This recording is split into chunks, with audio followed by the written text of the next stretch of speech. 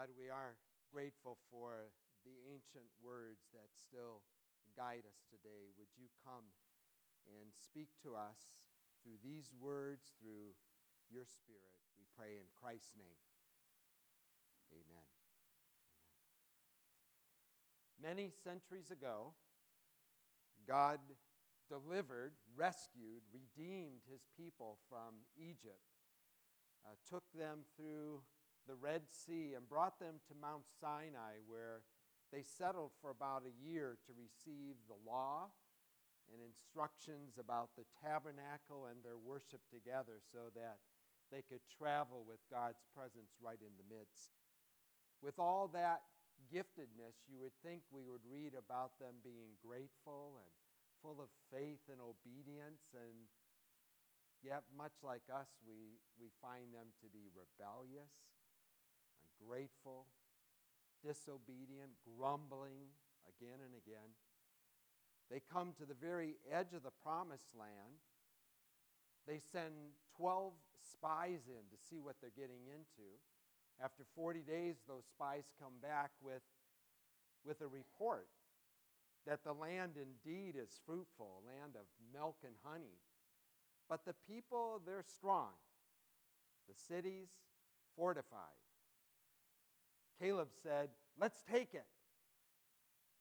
The majority of the spies said, "Let's not." The people cried out to God and said, "Let's go back to Egypt." They had forgotten what Egypt was like. Let's go back.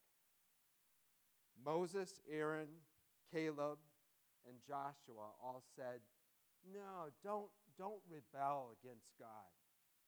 He's led us here. He's with us. He'll help us." But the people didn't buy it. God had had enough. He was ready to disown this nation he had established. But Moses pleaded with God, "God, be patient with them. They're your people. What will all the other nations say?" So God forgave them. And God said, this generation, this older generation, this disobedient, unbelieving, complaining generation, they're going to spend the next 40 years in the wilderness dying off so that the younger generation will be able then to take this land I've promised. Only Joshua and Caleb of that older generation actually enter the promised land. The rest died in the wilderness. The author of Hebrews is using that historical backdrop to challenge his first century congregation to don't get right to the edge of everything God's doing and then forget his word and walk away in disobedience. We too have become his people. We've got his word. Don't stop right when you're on the edge of the rest, the full victory that God has for you.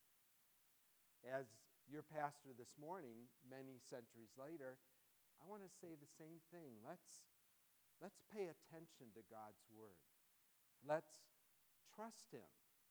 Let's move out in that trust. Let's, as the words of the text say, today if we hear his voice, let's not harden our hearts, but rather let's make every effort to enter into all that God's calling us to be. Why? Because the Word of God is alive. It's living and active. Have you noticed that about God's Word? It's alive. It's life-giving. It's life-changing. Even though it's these ancient words, it's right up to date, bringing real power and change into our lives. When I think of the Middle Ages, I realize the Bible was protected and copied by monks in monasteries, much like Iona, where our group of pilgrims are today. And that was a good thing. The scriptures were protected and kept and copied painstakingly. And yet the scriptures were also kept from you and me, the people of God. It was kind of like a museum piece tucked away in a glass box. The Reformation came along and let the Bible out, put it in the common language of the people, which was a radical idea. We read this in English, not in Latin today, because of the Reformation spirit that translated the scriptures into the common tongues of the people. And then, fortunately, was it God's hand? Gutenberg had a new invention that allowed those scriptures to be not painstakingly by hand copied, but now printed, hundreds of copies at a time, and spread around the world so that more and more people would hear this word and believe this word.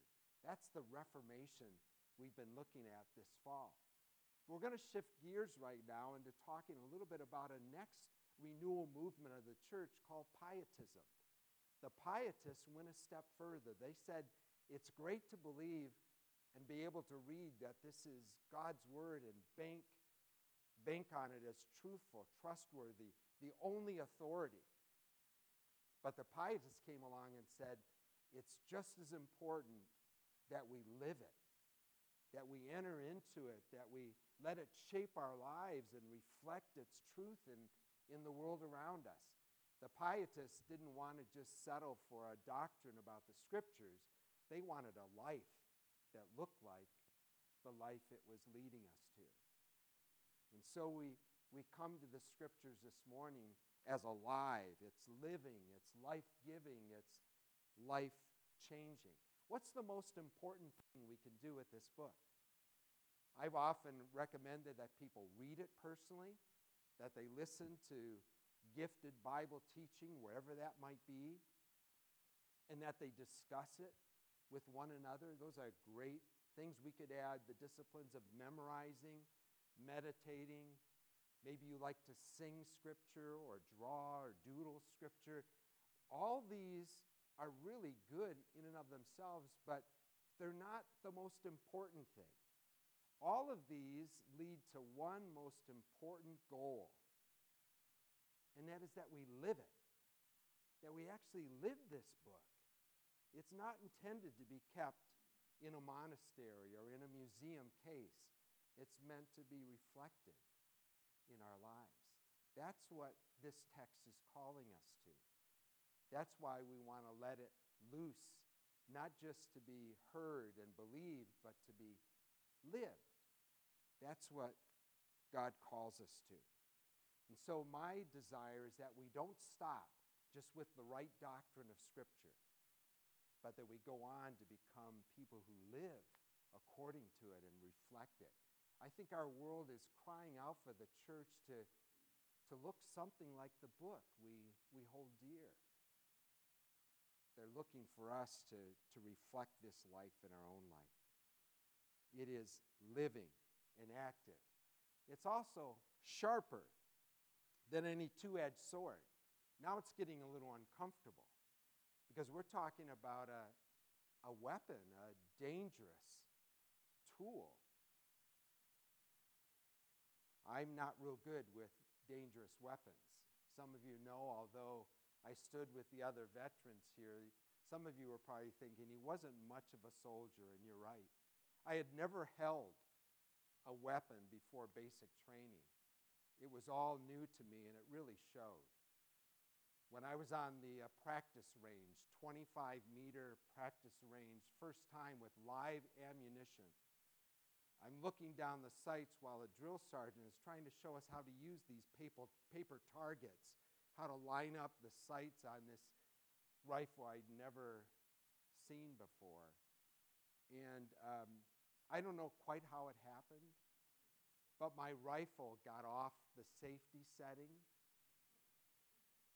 and I was a little bit tense, and I pulled the trigger a little too hard, and a bullet went downrange awfully fast from my weapon. The drill sergeant hit the Louisiana dirt quickly. I got wrapped on my steel helmet like a bell was rung. I got pulled off the range, and gently told that I really should try to do better next time. Actually, you know how that might have looked and sounded. It wasn't very pleasant. I did get back down in my position. The drill sergeant was not hit. Not only did I miss him, but I missed many other targets through my training. Just got through by the skin of my teeth to graduate as a very poor marksman. And the Army kept me as far away from dangerous weapons as possible from that day on. That's why I became, as many of you know, an entertainment specialist. But I gave up that one dangerous weapon, but I gradually, within months, was becoming very committed to picking up this dangerous weapon, letting it shape me, and maybe through my study and practice and teaching, shape other people. This book, if you haven't discovered, is more than just pleasant, beautiful, devotional, heartwarming, lovely stories and thoughts and quotes that you can put on flowery artwork in your home. If you haven't noticed, this book sometimes gets right in your face. If not a swift kick in the pants, it makes me uncomfortable at times. Not just because I don't quite understand it, because I do understand it. And it's getting right in my face. If you've discovered the scriptures like that, you know that it has that double edge. However you look at it, I see it as having that edge of having a lot of good stuff in it, but also having some stuff that goes right to the heart of who I am and starts to do surgery. In fact, more than just a dangerous weapon, I see this two-edged sword more like a surgeon's scalpel. My son-in-law, Ben, back 6 years ago now, went through brain surgery to remove a non-cancerous but very invasive tumor that was growing in his brain. And I'll never forget the surgeon coming after a long day of surgery and giving us a little debrief on how things went. And as he described it, he was using his hands, and he said, I kind of took this part of the brain, and I was able to kind of pull this back, and I saw these very fragile optic nerves, and I had to kind of work around them, but I got in there where I was able to, just hour after hour, just gradually slice that tumor away from the brain without damaging it. And I'm really getting close to being both nauseous and overwhelmed with the awe of what this guy was doing. And I was so grateful for the skill, but also for trying to imagine how sharp that knife had to be to get as much as possible without causing damage. And then I look at this text and think, that's what God's word does with me. It's not fun all the time. It's not pleasant. Sometimes it really hurts, but it gets in and it starts to cut away what needs to come out. If it doesn't come out, I'm going to be a sick, if not dying person. But if we can get that out, even though I'm going to be hurting for a while and I don't like it, I have a healthier, better future ahead. That's the way God's word works. Piercing, dividing, judging, doing its difficult, scaffolding work in my life. And I want that, and I want it for you. Don't run from it. It's not all pleasant, but don't go back to Egypt. Hang in there and let God's word do its work. And then in verse 13, it almost seems like things shift because we're not talking about the word of God. We're talking about God himself and the eyes, the sight of God. Before him, no creature is hidden, and we start to realize how exposing God's word can be. All are naked and laid bare. I remembered a mistake I made in junior high in sending a girlfriend of mine a birthday card I thought was pretty hilarious. I told my mom and dad about it. It had these words on the front. I was in the bathtub last night when I realized it's your birthday today. So I ran to the drugstore, and you know what I got? And you open the card and it says, jail time for indecent exposure.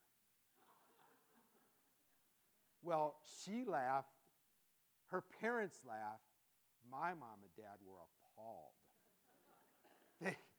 They were flabbergasted that I would even, it was out, it was gone, it had happened. I was embarrassed, but we moved on. I don't know if you've experienced that kind of exposure. It might not be indecent, but maybe you don't even like the word naked in Scripture, but Scripture does that at times. It just, fortunately, it's before the one who loves us. It's before God and nobody else, but you just feel like, wow, that just took everything, all my pretensions away. I can fool other people. Sometimes I can even fool myself. But I can't fool God when he's got this kind of scalpel and eyesight just laying me bare, and I need to come clean with him.